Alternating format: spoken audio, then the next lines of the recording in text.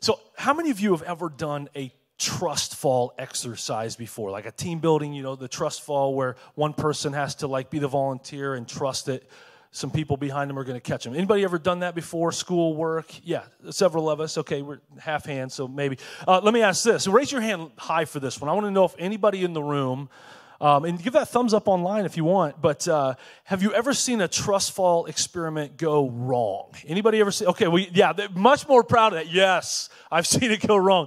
Let me ask, are you a little bit scared right now that I'm going to pull someone out of the congregation to catch me? And you're like, that's a big dude. He better get at least 2.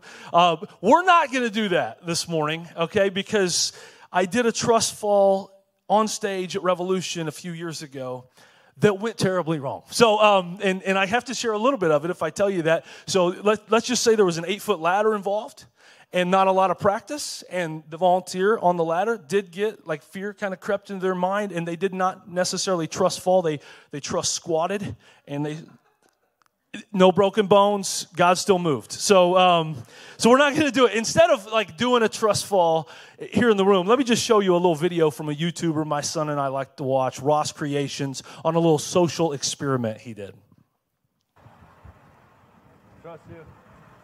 I trust you. What do you need? No. What's wrong with you? I trust you. I trust you. I trust you. I trust you.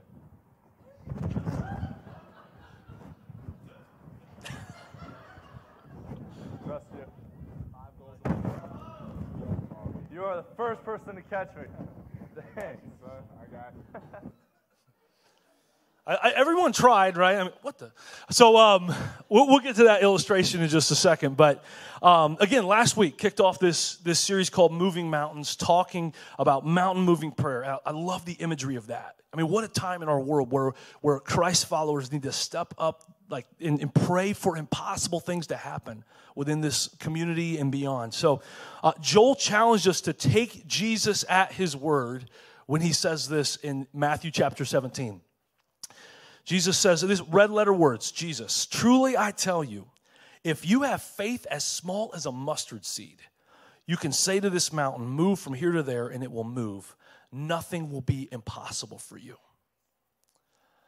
And Joel shared some really cool stuff about mustard seeds last week. If you missed it, catch up online if you missed it. But just this great story with Alexander the Great and mustard seeds, and some Jewish tradition involving like not planting a mustard seed because it would just take over the garden.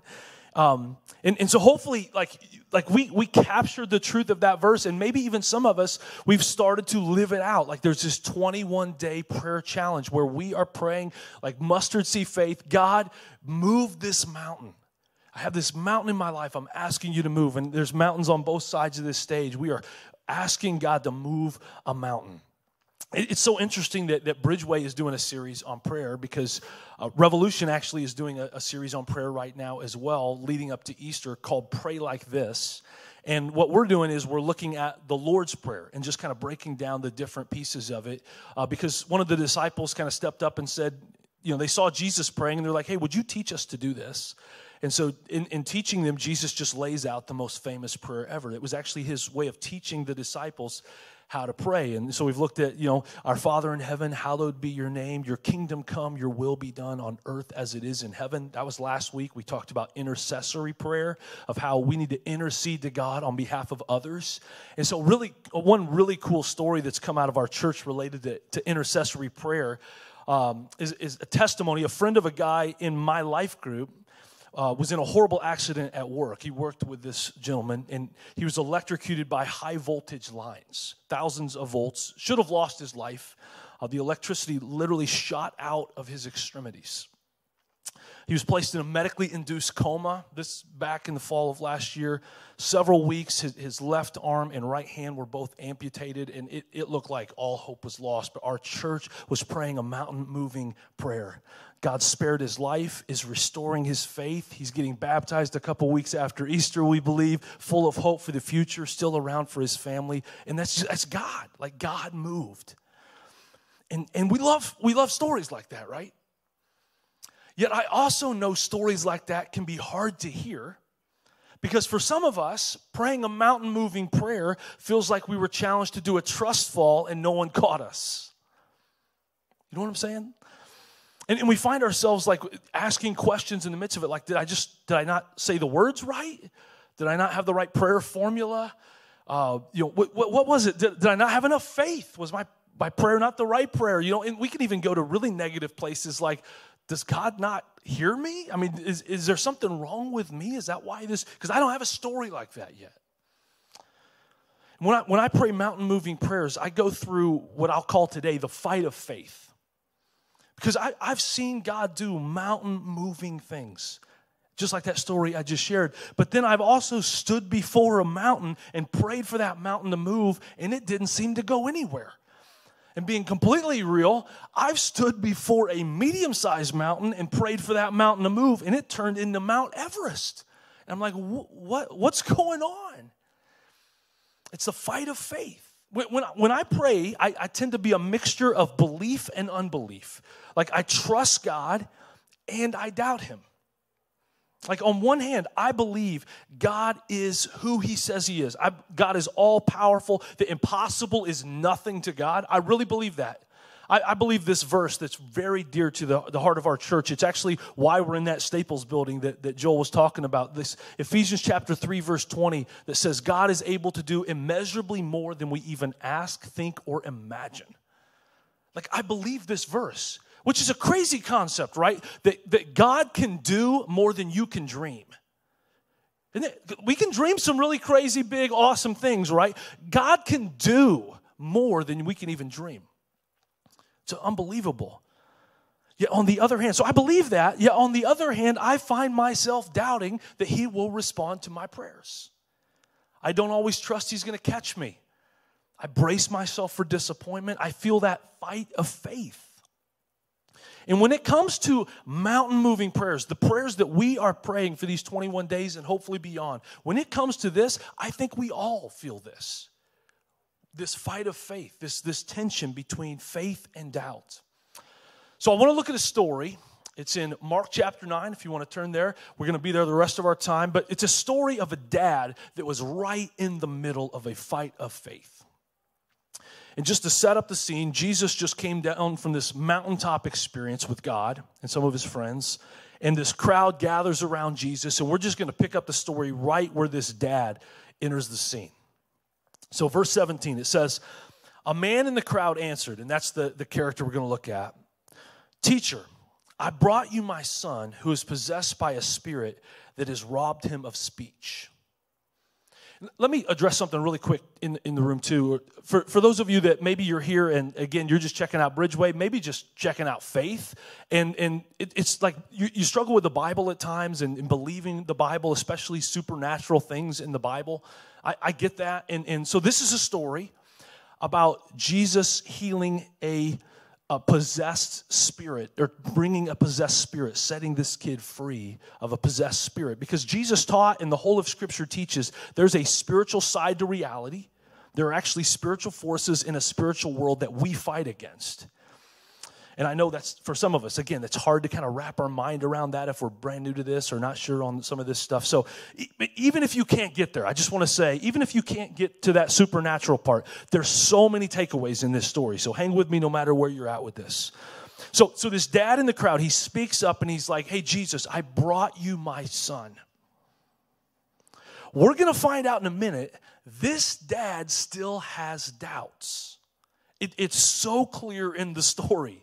You'll see it. Actually, let me give you a sneak peek to the end, close to the end of the story. The dad out loud says the words, help my unbelief, to Jesus. He says those words out loud.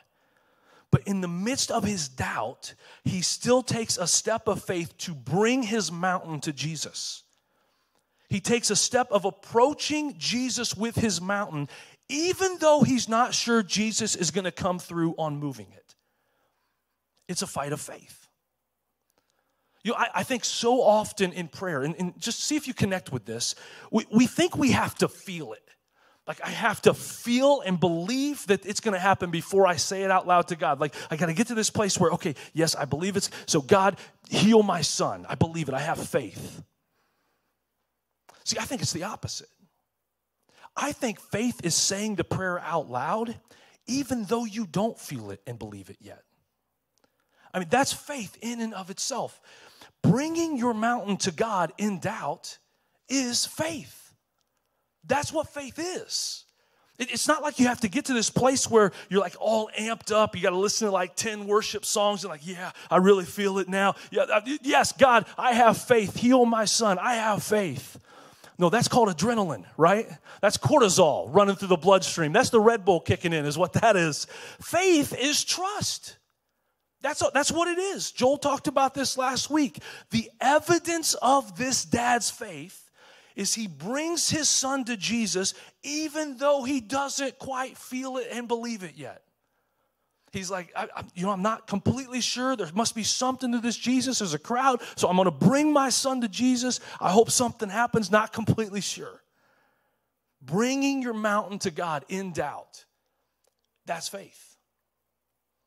And this dad continues to describe his mountain to Jesus. There's this spirit that robbed him of speech, and he continues. He describes it. Whenever it seizes him, it throws him to the ground. He goes into this seizure. He foams at the mouth, gnashes his teeth, becomes rigid. And look at this. I asked your disciples to drive out the spirit, but they could not. So this dad's coming to Jesus. He doesn't even come with like a clean faith slate. He has some baggage with this, with the disciples. He's like, I took it to your compadres. Nothing, nada. They couldn't do anything. You might need to teach them about prayer again, Lord's Prayer. You know, I don't think they got it yet. And I just think about this father's perspective. I mean, this desperation. I'm sure this isn't the only time he's taken his son to someone to try to help. You know, some rabbi or teacher or taking him to the synagogue or doctors, medicine, all those kind of things. And now he's like, and Jesus, even your disciples couldn't do anything. He has reasons to doubt. Can you relate to this?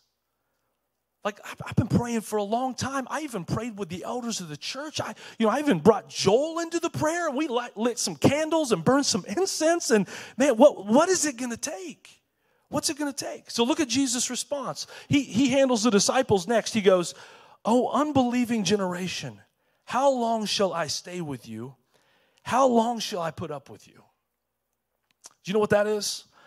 That is frustration with the disciples. And if you're like, well, I thought Jesus was always calm, cool, and collected. You check out the Gospels, Matthew, Mark, Luke, and John, the eyewitness accounts of the life of Jesus. He felt every single emotion. Frustrated with the disciples was often one of those emotions. And I think he's frustrated because he knows, like, I'm going to be handing the church over to these guys soon. I just want them to get it so bad, and they still don't get it. Have you ever had someone in your life, like, you want them to understand this pivotal piece about their life so bad, and they're just not getting it? I feel this way about my 13-year-old son quite often right now.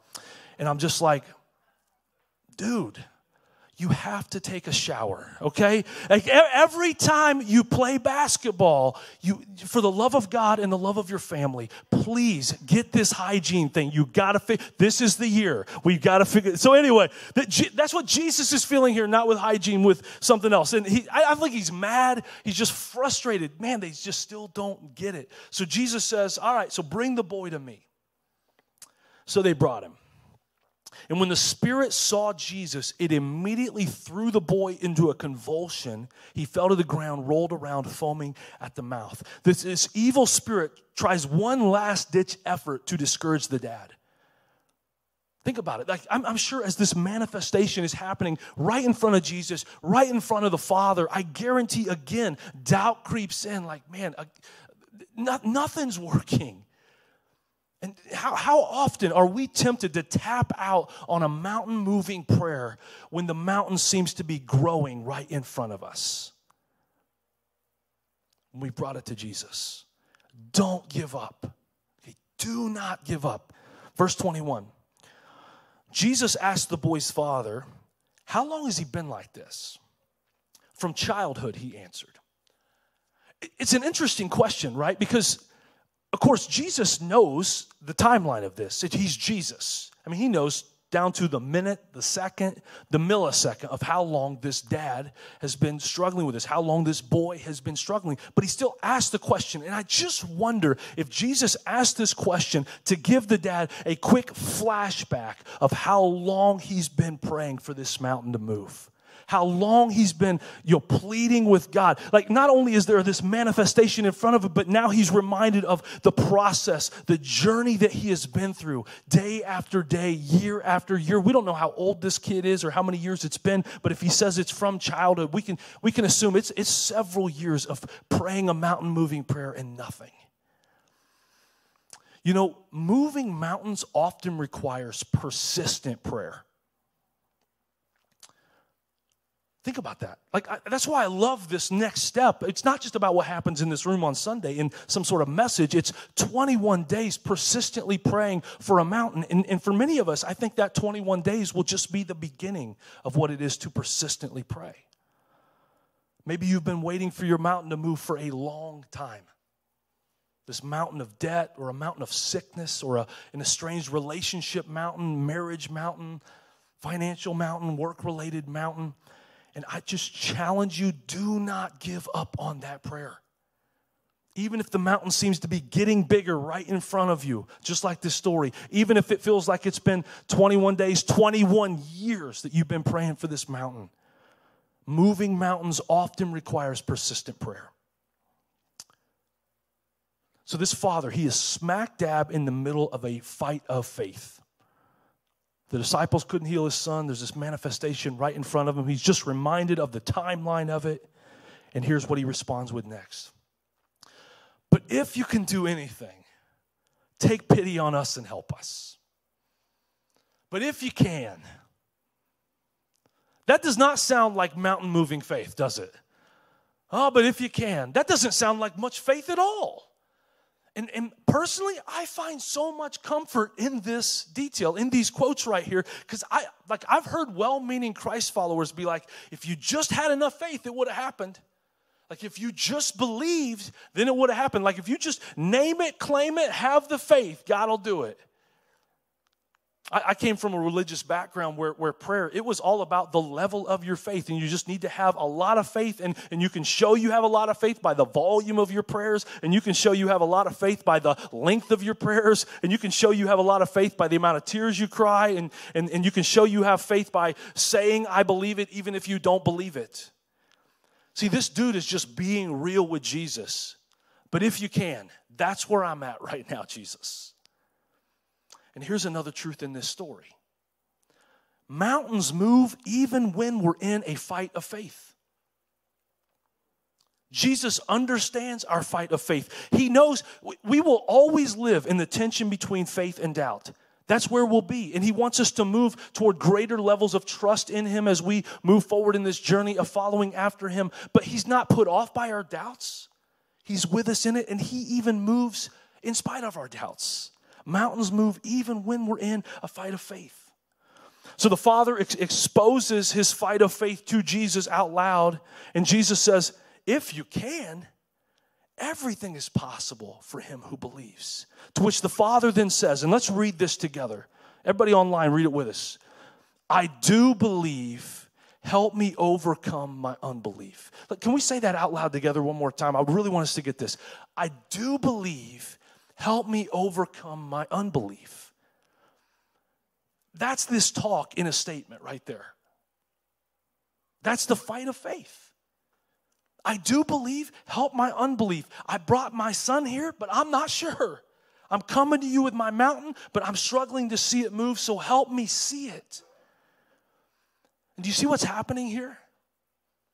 Like, it's actually the first of two miracles that takes place in this story. In the midst of this dad being so focused on this mountain that's in front of him, Jesus actually works the first miracle and begins to shift the faith in the Father's own heart. Something begins to change in this dad's heart. He takes a step of faith from, but if you can, to I do believe, but help my unbelief. Jesus begins moving a mountain internally in his life. And then in the goodness and grace of God, he also heals the son, picks him up, casts the spirit out, and then both the Son and the Father are standing before the mountain mover, Jesus. Because Joel said it last week. When we pray mountain moving prayers, God will sometimes move the mountain, but he'll always change us. This was a discipleship moment for this dad. This was a faith deepening, a faith trust deepening experience with Jesus. And here's the last truth I'd just love for us to ponder before we take off today. Sometimes God moves a mountain in us before he moves the mountain outside of us. We can get so fixated on this thing that we're praying about out here that is so visible. We can see it so clearly. It's there. It's on our mind a lot. We worry about it. We're anxious about it. And we can be so fixated on this mountain out here that sometimes we can miss praying for the mountain that needs to shift right here and change right here. You know, in this prayer series that we're doing at Revolution, a couple weeks ago I shared with our church, God is not who you think he is. He's more than that. God is not who you think he is. He's more than that. And our prayers will stall when our view of God is too small, because I believe the immeasurably more than we ask that God often wants to do is right inside our own heart. So I'd love for us to just take a couple minutes as I close this thing out and pray over us.